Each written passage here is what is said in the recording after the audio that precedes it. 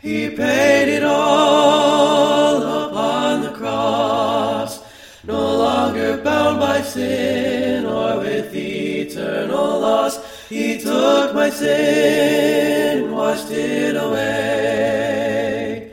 When I was immersed in that watery grave, I heard that gospel call because he paid it all. Hello and welcome back to the Been There, Read That podcast. I'm your host, Nathan Batty. As we get started, I want to take a moment and say thanks to Andrew Martin for allowing us to use his audio recording of the song He Paid It All that we've used at the beginning of our podcast. That's an awesome recording, one of my favorite songs, and he was gracious enough to record it. He sings all four parts. He's posted it for free, and he's allowed me to use it. And you ought to check him out on SoundCloud. It's Andrew Martin. He's available on SoundCloud. You can download his stuff for free. Great, awesome work, and we really appreciate him allowing us to use his track in our intro.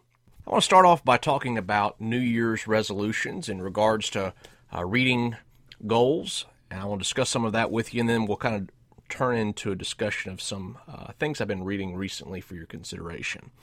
So let's get started with some New Year's resolutions.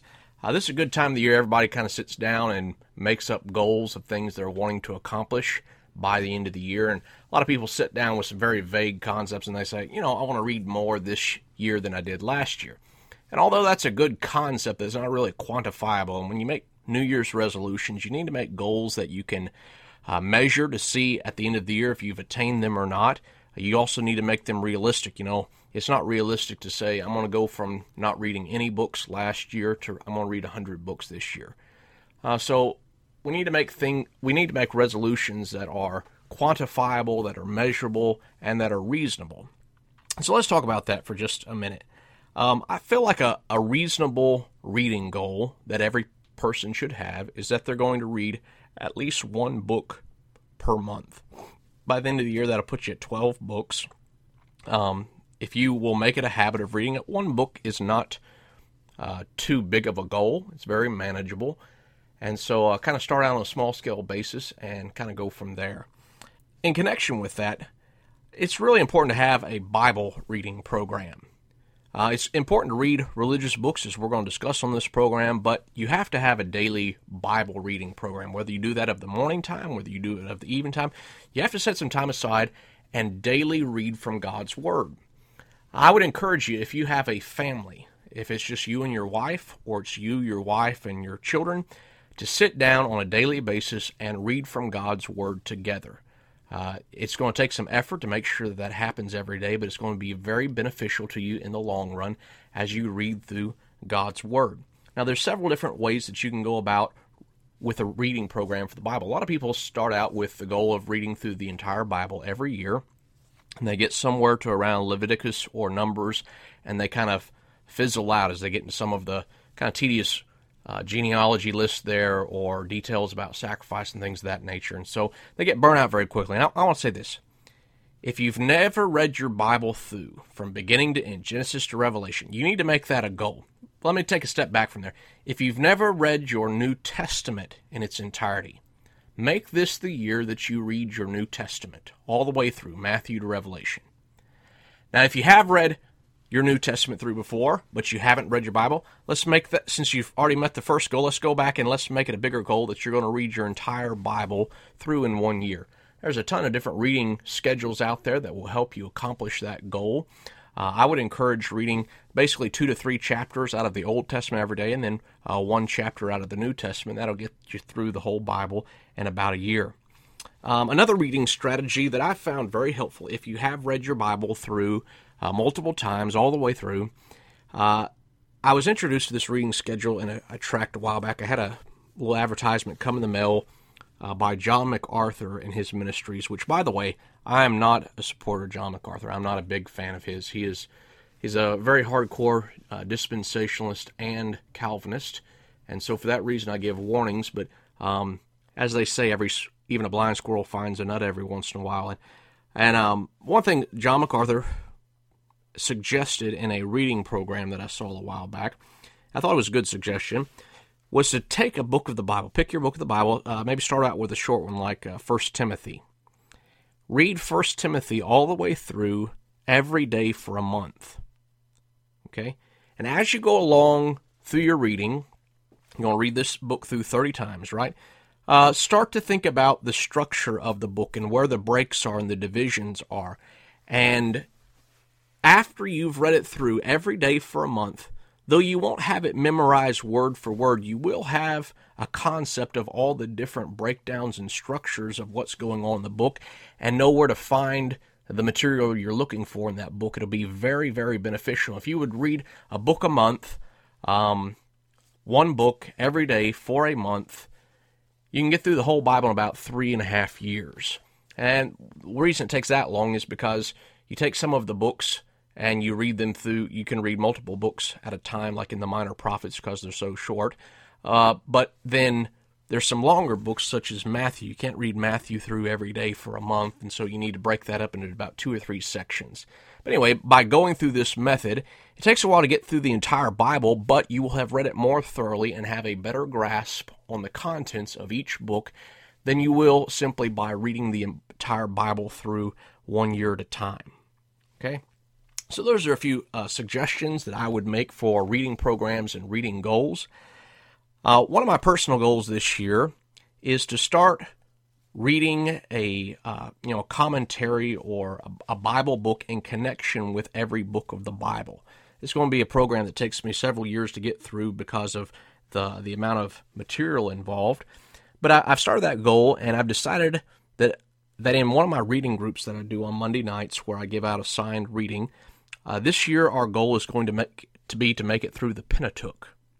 So with that in mind, I assigned out to guys in the group a book by T. Desmond Alexander titled From Paradise to the Promised Land. It's an introduction to the Pentateuch.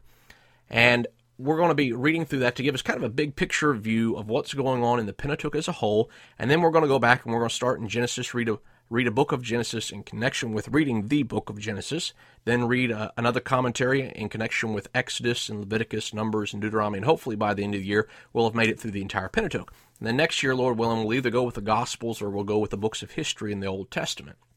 But a little bit at a time, hopefully in about 6 years' time, I will have made it through the entire Bible, having not only read the text, but also having read a book in connection with it to give you some pointers about big concepts to keep in mind as you go through the book.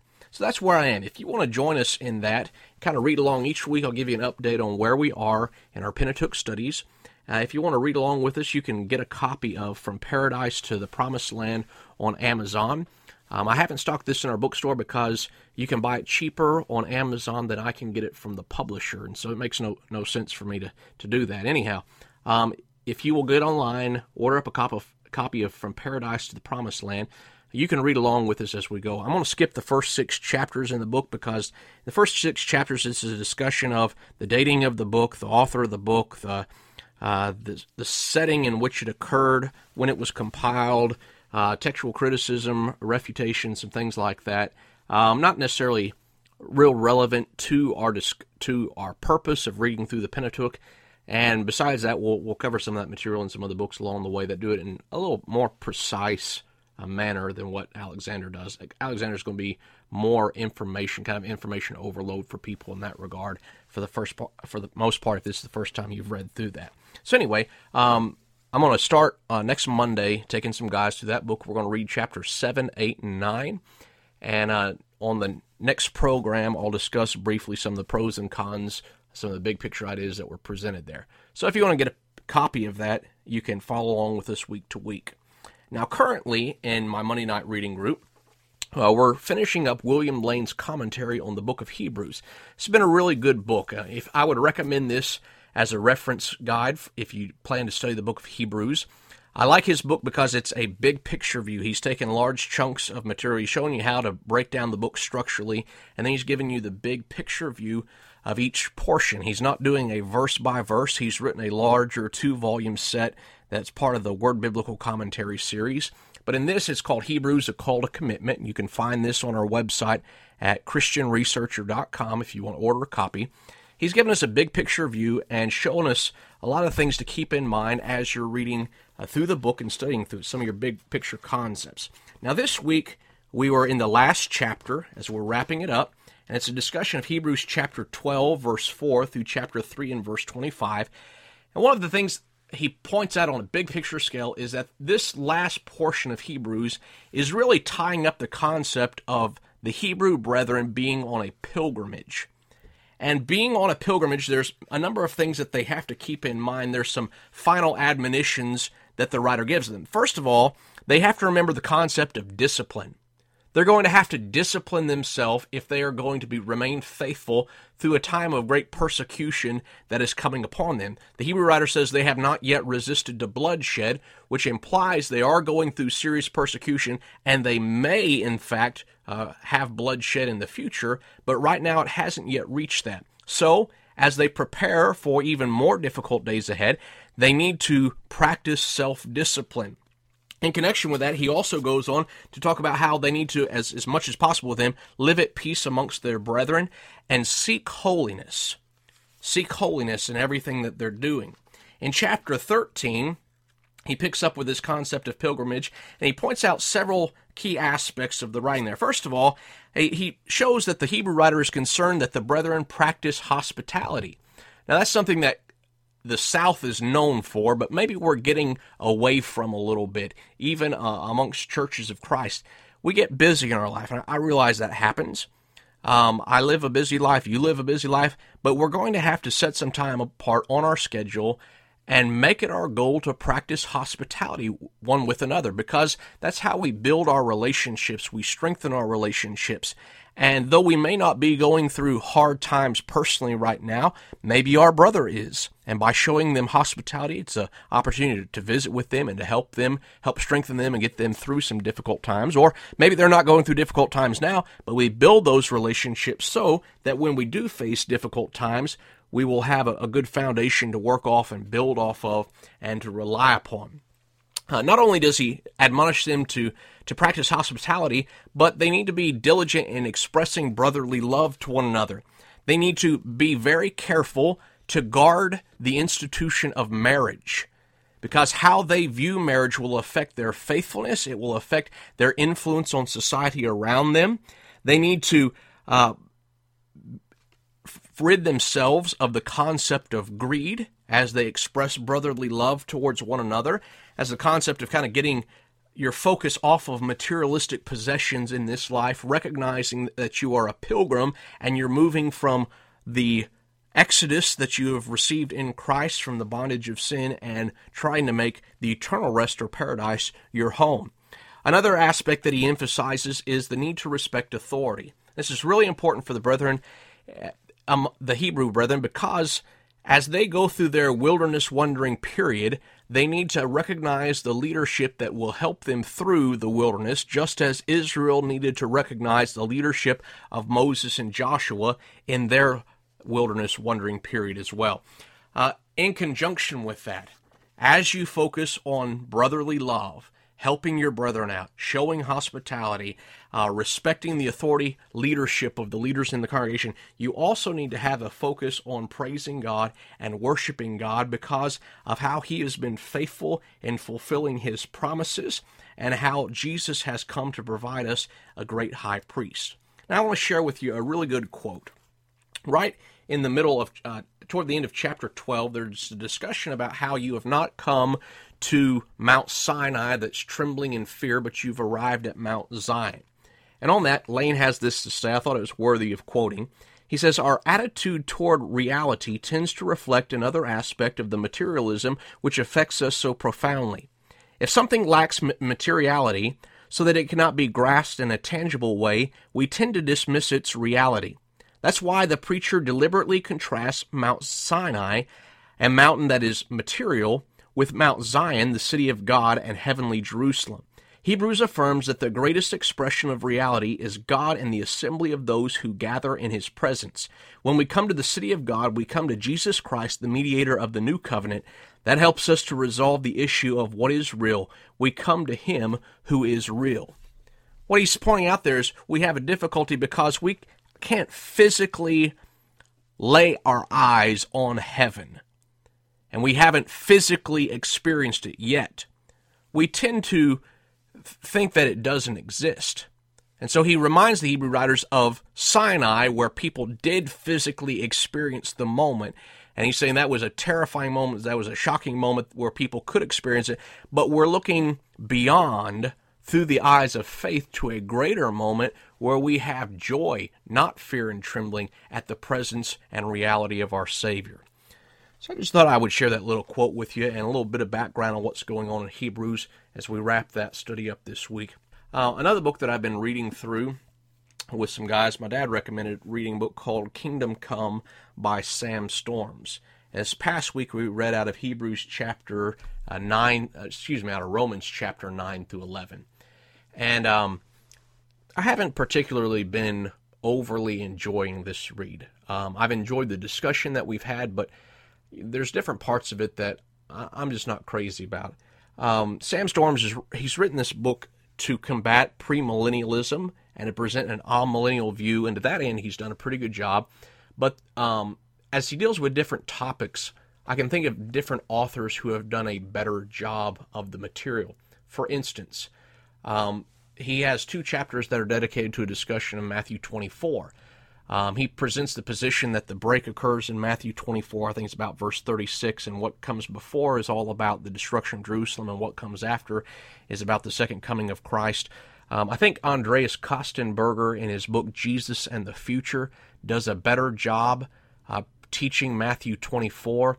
If you're going to take the position that Sam Storms takes, I think R.T. France in his commentary on Matthew does a better job of presenting that position than Sam Storms does, but Kostenberger has a little bit different take, and I found that quite interesting.